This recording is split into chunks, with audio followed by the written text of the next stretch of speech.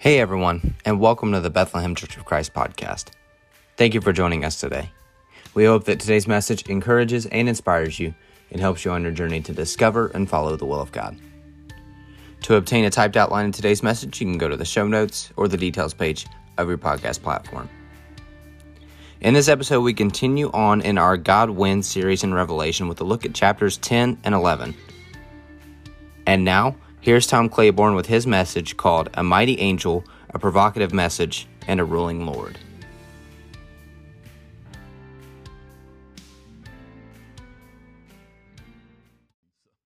All right, turn your Bibles to Revelation chapter 10. A mighty angel, a provocative message, and a ruling Lord. Revelation 10 and 11.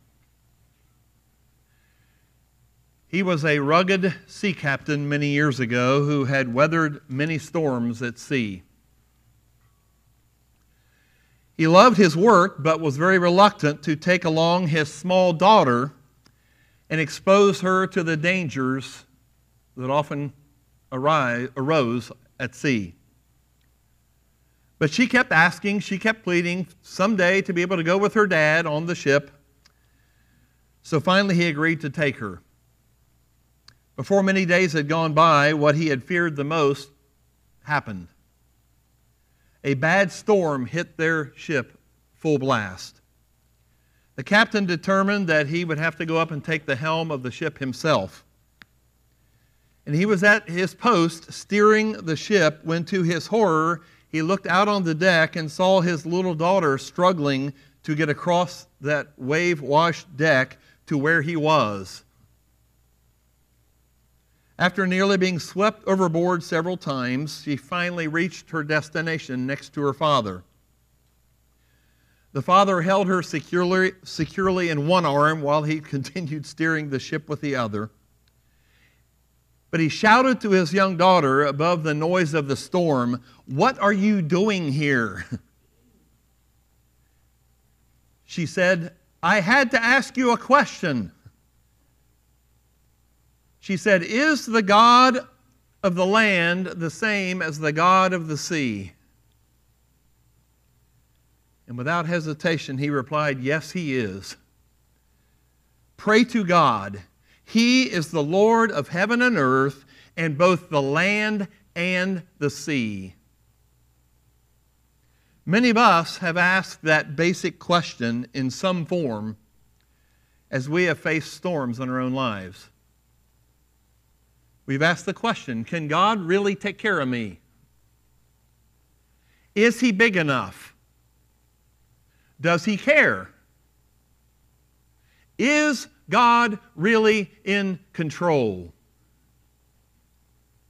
Revelation 10 opens with a dramatic vision of a great angel standing with one foot in the sea and one foot on the land. And it's a rather impressive image of God's special messenger demonstrating the Lord's absolute sovereignty over heaven and earth. He is the Lord of the land, and He is the Lord of the sea. He is not a small, impotent idol who's confined to some kind of a shrine or a single location. The people at the time of the book of Revelation needed to see that in the midst of their hard times and persecution. They needed that image of a God who was in control. So God sent a series of visions that we call the book of Revelation to give His people at that time assurance. And He used images and symbols to keep reminding them that He was absolutely in control even when it did not seem like it. And He would continue to be in control until Jesus returned. Last Sunday, in two difficult chapters in Revelation 8 and 9, 6 trumpets sounded a warning about God and His coming judgment, and calling people to repent and return to God. Those chapters were primarily directed to people who were not walking with God. And today, in chapter 11, verse 15, the seventh and final trumpet will sound. But chapter 10 then becomes kind of an interlude, giving us a glimpse of events on earth in between that time before and that time when God would come at the very end. And it has a lot to do with God's message that you and I are to be sharing in our life right now with other people. So my first point on your outline talks about that message, and we're going to spend probably a little over half of the message on this first point, so that's just a heads up. And here it is. God's gospel must be shared no matter what. That's the primary message of Revelation 10 and 11. Verses 1 through 3 of chapter 10 say this. Then I saw another mighty angel coming down from heaven. He was robed in a cloud with a rainbow above his head, and his face was like the sun, and his legs were like fiery pillars. He was holding a little scroll which lay open in his hand. He planted his right foot on the sea and his left foot on the land. And he gave a loud shout like the roar of a lion. When he shouted, the voices of the seven thunders spoke. So we see another scroll and another message very similar to the scroll in chapter 5 that nobody could open but Jesus. But what we begin to see in chapters 10 and 11 are some messengers taking this message. And the first is this mighty angel. And I think there's an image that kind of tries to capture what John might have seen in that image. Now, we don't know. This may have been Gabriel, the famous angel in the Bible. This may have been Michael, the archangel. It may be the same angel that appeared in chapter 5, verse 2. We don't know. But he's calling for the attention of the entire world, those on the land and those on the sea. He's calling for everybody to listen. And yet there's a hidden aspect to this message, because verse 4 says, and when the seven thunders spoke, I was about to write. And this is John saying, I'm about to write. But I heard a voice from heaven say, seal up what the seven thunders have said, and do not write it down. Do not write it down. Now that phrase is a subtle reminder that God knows far more about the future that He's going to tell us. And it's probably better that way. And maybe it's an act of grace on God's part that God does not tell any of us everything about the future in our personal lives or even the very end. Continues on in verses 5 and 6. Then the angel I had seen standing on the sea and on the land raised his right hand to heaven. And he swore by him who lives forever and ever, who created the heavens and all that is in them, the earth and all that is in it, and the sea and all that is in it, and said, and this is an important phrase, there will be no more delay. If you'll recall back in chapter 6, 2 weeks ago, we saw where the martyrs were pictured under an altar asking God, how long is it going to be before you take justice on those who have done this? And God says, hold on a little bit longer. Well, now God says, there will be no more delay. In other words, God's saying in chapter 10, He's getting ready to take care of business. But then God calls for more messengers beside the angel. In verse 7, it says this, but in the days when the seventh angel is about to sound his trumpet, the mystery of God will be accomplished, just as He announced to His servants, the prophets. So the next messengers God refers to are the prophets, who have played such a key role in the history of the world in communicating God's message to other people. And there's an interesting phrase in verse 7 that appears elsewhere in the New Testament, the mystery of God. Again, that's that hint that we're not always going to understand everything along the way in life, just as they didn't throughout Bible times. That phrase, the mystery of God, appears in Ephesians 3, 8 through 11. It appears in Colossians 1, 25 through 27. And it also appears in Romans 16, verse 25 through 27. It says, now to Him who is able to establish you in accordance with my gospel, the message I proclaim about Jesus Christ, in keeping with the revelation of the, here it is, mystery hidden for long ages past, but now revealed and made known through the prophetic writings by the command of the eternal God, so that all the Gentiles might come to the obedience that comes from faith, to the only wise God be glory forever through Jesus Christ. Amen. The message, the mystery that's now being revealed. So here it is again, that phrase in Revelation 10 being fully carried out. The message of the prophets finally unveiled. But then there's another messenger we see here, and it's verse 8 through 10. And this is John himself who's recording this. It says, "Then the voice that I had heard from heaven spoke to me once more. Go take the scroll that lies open in the hand of the angel who was standing on the sea and on the land. So I went to the angel and asked him to give me the little scroll. He said to me, 'Take it and eat it.'" Now notice what happens. It says, "It will turn your stomach sour, but in your mouth it will be as sweet as honey." I took the little scroll from the angel's hand and ate it. It tasted as sweet as honey in my mouth, but when I had eaten it, my stomach turned sour. Then I was told, "You must prophesy again about many peoples, nations, languages, and kings." It's very similar, those of you who know your Old Testament well, to an incident in Ezekiel chapter 2 and 3 where God appears to Ezekiel, has a scroll, has him eat it, tastes good in his mouth, turns his stomach sour. God uses a lot of these images multiple times in the Bible. But the point is, this message, as we're able in the last book of the Bible to put all this stuff together, the message that's being talked about here is the gospel. It's the message, the saving message of Christ and what Christ did for us, the gospel that saves us. Now, a little bit of background. In chapter 8 and 9 last week, it was all about judgment. And it was judgment on those who do not belong to God. And what it's saying after those two chapters about this is what's going to happen to those who do not belong to God, chapters 8 and 9, chapters 10 and 11 say, hey, someone needs to tell those people. Someone who has that message, like my church, needs to go tell those people so they don't experience that judgment that's described in chapters 8 and 9. So we read about that message in these two chapters. And it is, first of all, a sweet message. Chapter 10, verse 10 says, I took the little scroll from the angel's hand and ate it. It tasted as sweet as honey in my mouth.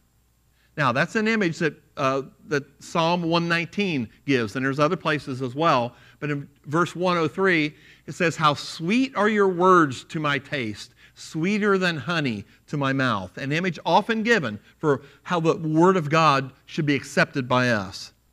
So the gospel message is sweet because it's a message of forgiveness. It's a message of redemption. It's a message of hope and new life through Jesus Christ. No matter who we are or how bad we've been or what we've done, it's a message of hope. You see, the first 6 trumpets had sounded last week, offering people warnings and opportunities to turn to God. And God is saying in these chapters, you who know me, you who are in my church, you have the message. And you can do something about those people who don't know me yet. You see, the gospel is life-giving. That's why it's sweet. Decades ago, I clipped something, and I've shared this many times in print and reading and everything else. It's simply as if the Bible is talking to us, and it says, I am the Bible. Listen how it describes the Word of God. I am the Bible, God's wonderful library. I am always and above all the truth. To the weary pilgrim, I am a strong staff. To the one who sits in darkness, I am glorious light. To those who stumble beneath heavy burdens, I am sweet rest. To him who has lost his way, I am a safe guide. To those who are sick in sin, I am healing strength and forgiveness. To the discouraged, I am a glad message of hope. To those who are distressed and tossed about by the storms of life, I am an anchor, sure and steady. To those who search for salvation, I reveal the Savior of the world. I am the Bible, God's holy Word. God's Word is a sweet message. But the fact is, it's also, secondly, a sour message, a bitter message. The middle of verse 2, after he says, I took the little scroll from the angel's hand and ate it, tasted as sweet as honey in my mouth, but when I had eaten it, my stomach turned sour. In other words, it was more bitter than it had appeared at first. Kind of reminds me of a funny story I read one time about a teacher who would come to the end of the school year, elementary class, and the custom in the school was, and this was several years ago, was for each child to bring a gift for the teacher the last day of school. So that last day, she sits down to begin to open up the gifts. And she knew a lot of the kids and the parents, and sometimes she knew what to expect. And matter of fact, when the little boy walked up with his present, she knew that his father owned a flower shop. So she kind of shook it and acted like she didn't know what it was. And she goes, I bet I know what it is. I bet it's flowers. And the boy says, that's right. How did you know? And she goes, well, just a wild guess. Well, then the next pupil comes up, and she's the candy store owner's daughter. And the teacher says, she shakes the box, says, I bet I know what this is. I bet it's a box of sweets. And the little girl goes, yeah, it is. How did you know? She goes, just a wild guess, just a wild guess. Well, the next boy that came up was the son of the liquor store owner in town. So the teacher took the package up over her head, and she's shaking it, and it was leaking. So she touched a bit of the leakage and puts it on her tongue, and she goes, is it wine? And the little boy goes, no. And then she takes another touch of it and puts it on her tongue. Is it champagne? And he goes, no. And finally she goes, well, I give up. What is it? And the little boy shouts with excitement, it's a puppy.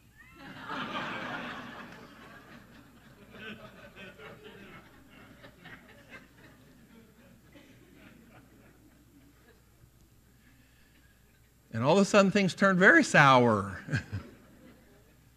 She was expecting something else. John here said that message that was so anticipated and sounded so good turned sour. Verse 11, he says, then I was told you must prophesy again about many peoples, nations, languages, and kings. In other words, speaking to the people of the world would involve saying some negative, bitter, sour things about judgment and about wrath. That was chapter 8 and 9, and that's part of the message. See, that message would upset some people, John's being told. So they would go after the messenger, and they would persecute people like John and others who would give that negative message of judgment.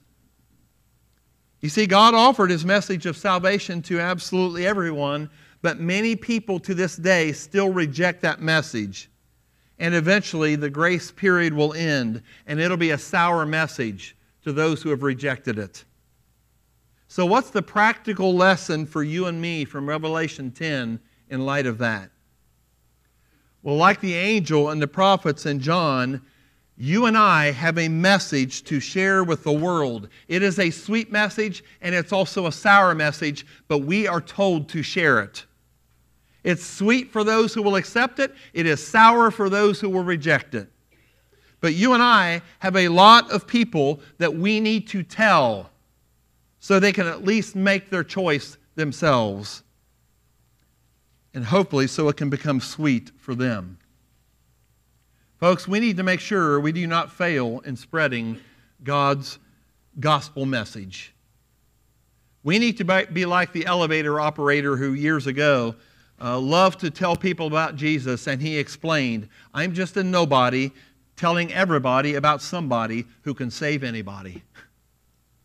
He didn't know everything about the Bible, but he knew that. He goes, I'm a nobody telling everybody about somebody who can save anybody. And his name is Jesus. But we sure do wimp out at times, don't we? We're often far too quiet with this message.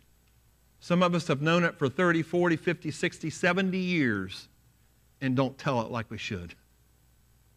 There was a comedian back in the 1970s that a few of us old people remember named Flip Wilson. And that was back when comedians could make fun of about anybody and not get in trouble. And one day he got on the Jehovah's Witnesses.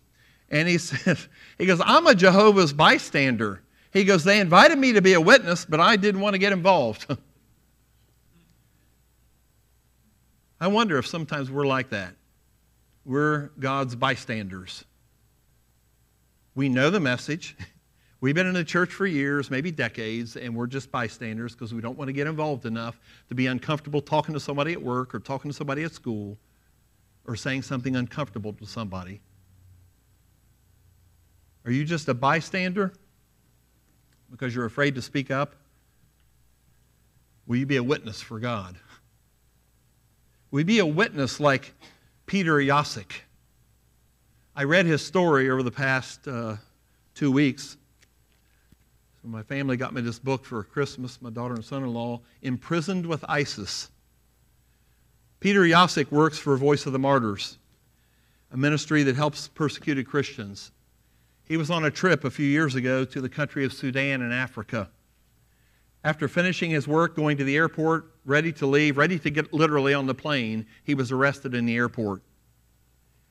And he then spent from December 2015 to February 2017 in 3 different prisons in Sudan. 445 days of horrible suffering and abuse and torture, including a stint in a cell with 6 ISIS terrorists. Reflecting back toward the end of the book, he talks about a time he thought he was going to be released and wasn't. And he writes this: in March 2016, when I thought I was going to be released, I felt frustrated with God for keeping me in prison. I wanted to go home to be with my family. I wanted to go back to my church in the Czech Republic and worship with them like before. But after prison, I saw the situation in a different way. He goes, the Lord had better things in store for me. He was keeping me in Sudan for a reason. He was preparing me to preach the gospel at Omdurman prison and at Al-Huda prison and at Kober prison, and to show the love of God to my interrogators and lawyers in the court proceedings. God's timing is always better than our own. When I stopped thinking about myself, I stopped feeling miserable, and I saw a larger plan taking shape. He says, for me, my experiences in prison in Sudan were a profound opportunity to proclaim Christ, even if it brought personal pain. You see, Peter Jasek understood that every Christian is to share that message wherever they are, no matter what. And as a result, when he did that, he was able to share Christ with prisoners from different countries, with ISIS terrorists, with political prisoners all over the spectrum in 3 different prisons. He was able to lead people to Christ because he was willing to share the message no matter what. Will you be a witness like Peter Jasek? Will you be a witness like a woman named Mai Bo in China, or fondly known in her time as Auntie Mai Bo? She was a medical doctor into her 80s and was still a faithful Christian follower. One point, she was storing Bibles in her home that had been smuggled into her area. And then when the time was right, they would take the Bibles from her home out to the people who needed them. Well, one day the security police raided her home. They gathered up all these Bibles she had been storing and carried them off. After they left, she was looking around and she realized there was one thing they had missed. They had missed a videotape copy of the movie about Jesus' life, just simply called Jesus. So what did she do? On one hand, she's thinking, wow, they missed this. Well, she decided to take the video, go to the police station. She walked into the police station, asked for the chief of police, and here's what she said. Sir, earlier today, your men raided my house and took all the Bibles I had stored there. I understand that they were just doing their job, but after they left, I noticed that they missed this videotape. She holds up this Jesus movie. She goes, I need to know from you, now watch what she's doing here. I need to know from you if this is acceptable material or not. Would you and your staff check it for me? She's arranging so they'll watch it. Very well, come back in 2 weeks, they told her. And as she left the building, these were the words of her prayer to God. She says, thank you, Lord. How else could I get the Beijing chief of police with his staff to watch the Jesus video? Auntie Mai Bo understood that God's gospel must be shared no matter what. until the return of Jesus, we too must tell the story from God's scroll, the gospel message of Christ, no matter what. But something happens when we do that. And that's your second main point. Like I said, that was my long one. And here it is. God's people will be opposed until Christ returns. Now, I'm sorry if you came here today looking for all good news, but this is reality. God's people will be opposed until Christ returns. Revelation 11 is one of the most difficult sections of the book. There are lots and lots and lots of interpretations, but let's not miss the main message. All right, here's the first 4 verses. John says, I was given a reed like a measuring rod and was told, go and measure the temple of God and the altar and count the worshipers there. But exclude the outer court. Do not measure it because it was given to the Gentiles. That's a very important point. They will trample on the holy city for 42 months. And I will give power to my 2 witnesses, and they will prophesy for 1,260 days, clothed in sackcloth. These are the 2 olive trees and the 2 lampstands that stand before the Lord of the earth. What God does here is gives John a vision that has 4 aspects to it. There's 4 images to describe the people of God, all the followers of God.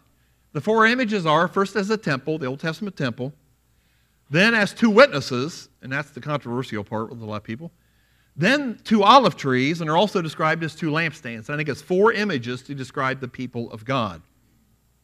Now, I think we have an image that might kind of sort of show that. You can't really see the witnesses that are kind of blended in with the tree there. But the first image is that of a temple. A vision of the temple that had once stood in Jerusalem so that God could make a spiritual application.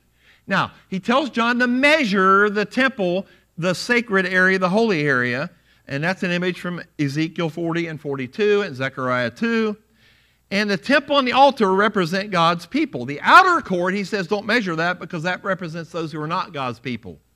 And what God was saying is, I want you to measure out the people that are mine, that belong to me, because those are the ones I'm going to take care of. I'm going to protect them from the judgment. They are sealed by my Spirit. They are God's spiritual temple. I'm going to take care of them.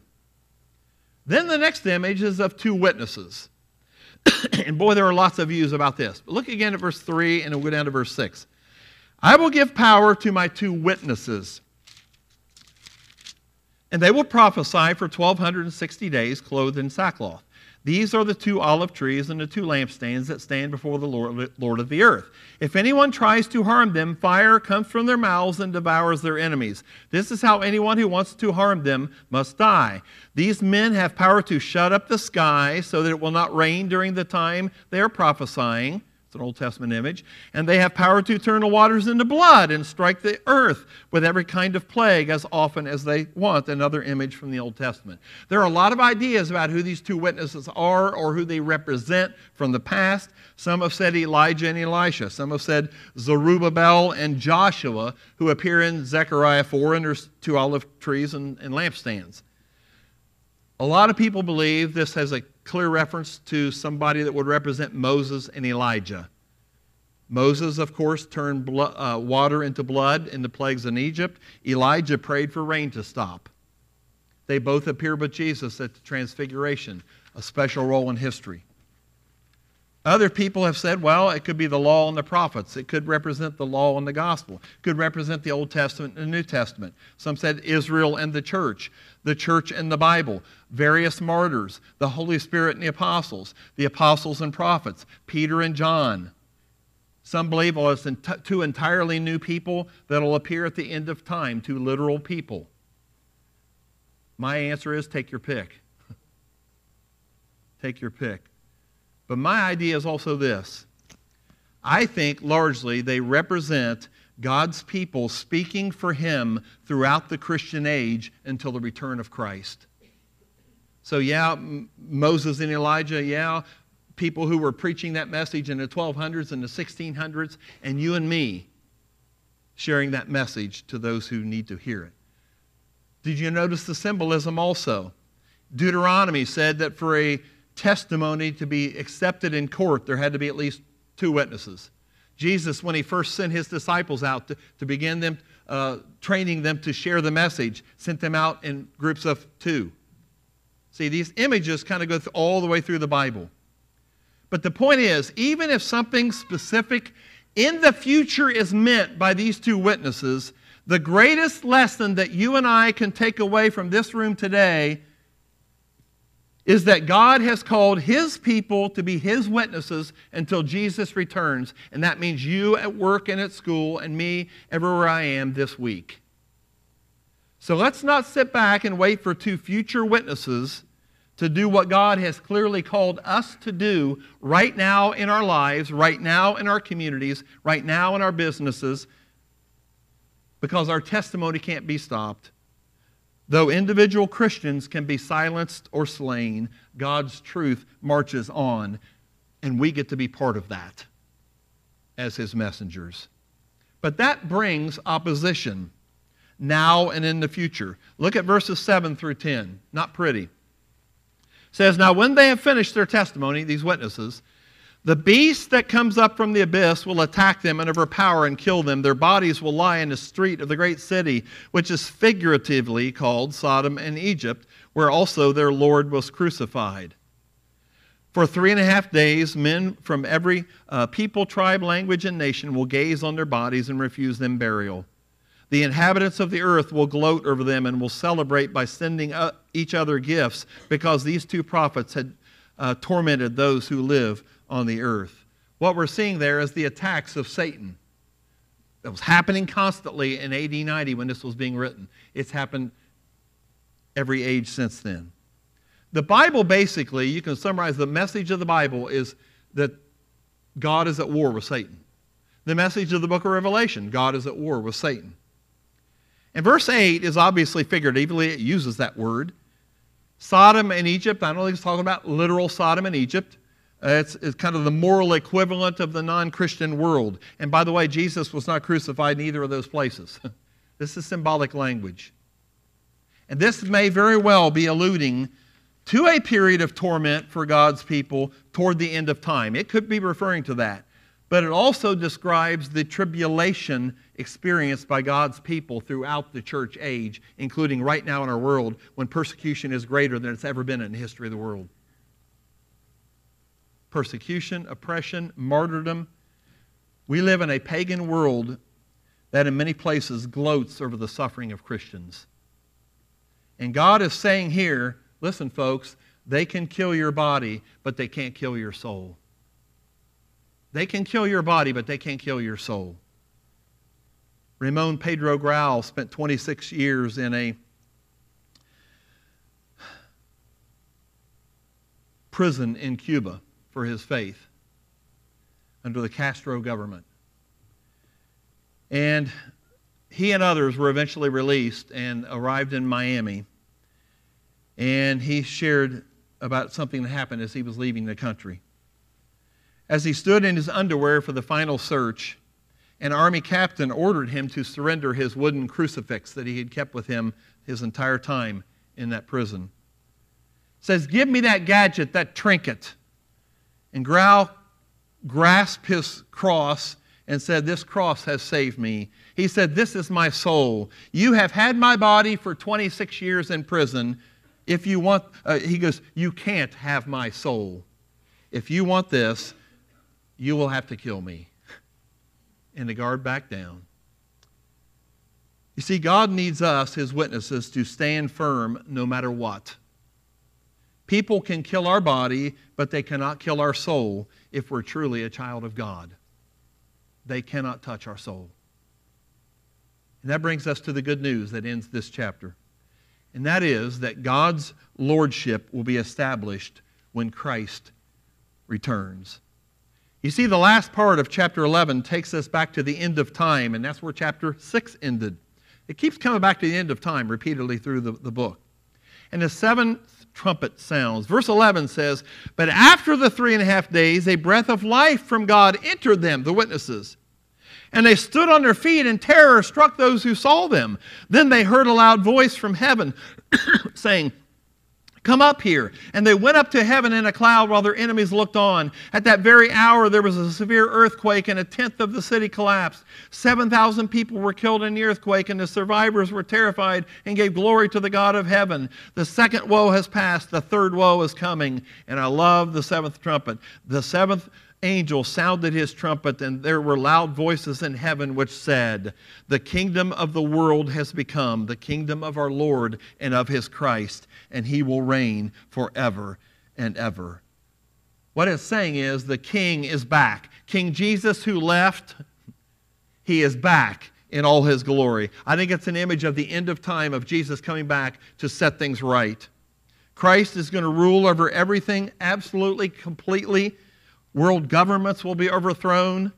It'll be a fulfillment of Isaiah 9, where it talks about the government being on Christ's shoulders. A fulfillment of Deuteronomy 9, a kingdom that shall never end. A fulfillment of David, or God's prophecies to David of an eternal rule for his family. And it says in this passage, three things will happen. First of all, point A, there'll be a restoration of God's people. That's what 11 and 12 is talking about. After 3.5 days, a breath of life from God entered them, and they stood up on their feet, and terror struck those who saw them. Then they heard a loud voice from heaven saying to them, come up here. And they went up to heaven in a cloud while their enemies looked on. See, whatever your interpretation of Revelation 11, several things are absolutely certain. God will not allow his church to be silenced forever. He won't. God rules over death. That's very clear. God's martyrs will rise again. God's word cannot be snuffed out. And God can raise you and me up from the dead. But secondly, there'll be a judgment on evil. First part of verse 18 says, the nations were angry, and your wrath has come. The time has come for judging the dead. God will make things right ultimately. He will destroy those who destroy, the end of verse 18 says. Evil will lose in the end. And God will finally respond loudly and clearly to the martyrs in chapter 6 and say, now's the time. You've been waiting. Now's the time. He is Lord of the land and the sea, and he is judge of the heavens and the earth. But finally, there'll be a blessing for the righteous. See, we don't have to fear the judgment if we belong to Jesus. We do not have to fear the judgment at all. We don't have to fear the fires of hell. Read about a man who had undergone surgery, and as he came out of the anesthesia, he asked why his room was all dark and why they had pulled the blinds on a nice sunny day. And the nurse explained to him, she said, there's a big fire across the street, and we didn't want you to wake up and think the operation was a failure.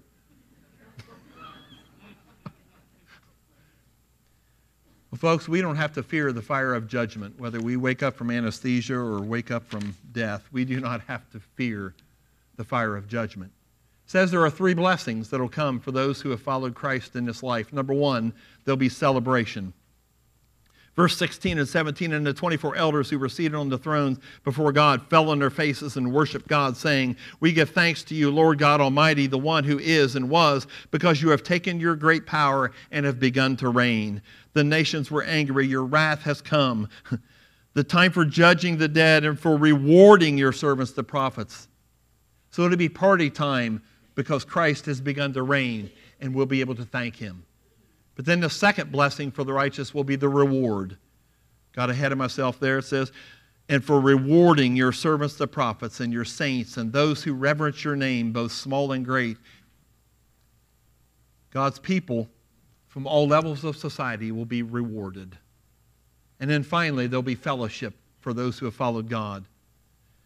Look at this image in verse 19. It says, then God's temple in heaven was opened, and within his temple was seen the Ark of the Covenant.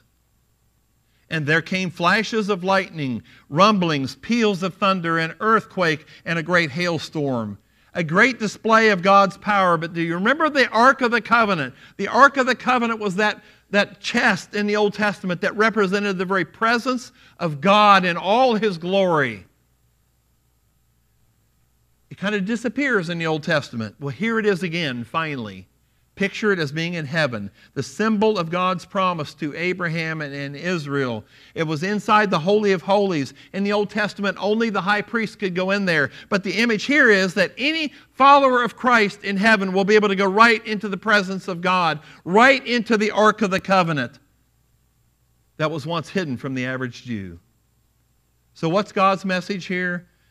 The hidden things are now revealed, and people can dwell in the presence of God forever in close fellowship with Him, and there'll be no curtain separating us from God.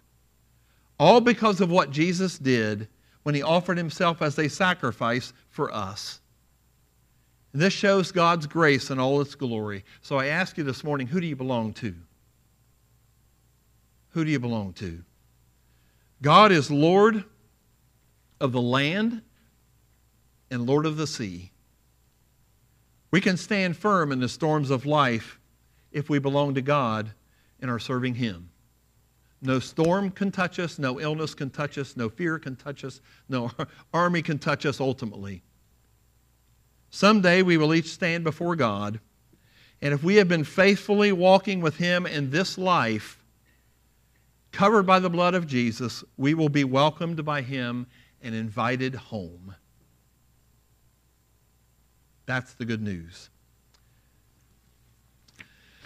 Let's ask ourselves the question at the bottom of this page. Am I for God or against Him?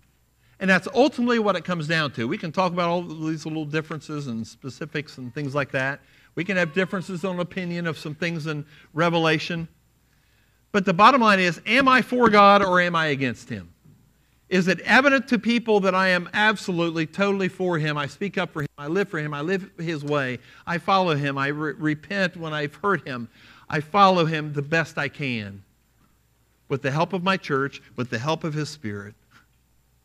Am I for God or against Him? We have a sweet message in the gospel of Christ, but it's a sour message for those who reject it. So this morning as we sing this song, it talks about an altar. And an altar, again, is one of those images in the Old Testament that basically represented the presence of God. It was something that reflected on, here's where I met with God. Sometimes it would be an altar that showed where they met with God. That's all this song's about. Saying, I'm going to come to that altar, to the presence of God, and I'm going to deal with whatever I need to with Him. And I don't know what that is with you. I know about me. But during this song this morning, let's look honestly at our lives. Let's look, maybe especially a lot of us need to look at how often, how well do we share that message outside this room. Something I need to work on. I have a suspicion that many of you do as well. So let's think about what we need to change, what we need to do, how we need to follow Jesus. Be reconciled to God because He's made it possible through Jesus. Thank you for listening to the Bethlehem Church of Christ podcast. If you enjoyed this episode and think others can benefit from it, we encourage you to share it on social media, subscribe to our podcast, or leave us a rating and review on the podcast platform you use. You can also connect with us online at Bethlehem505.org or find us on Facebook. Please join us next time as we each seek to understand God's Word and follow His Son, Jesus Christ.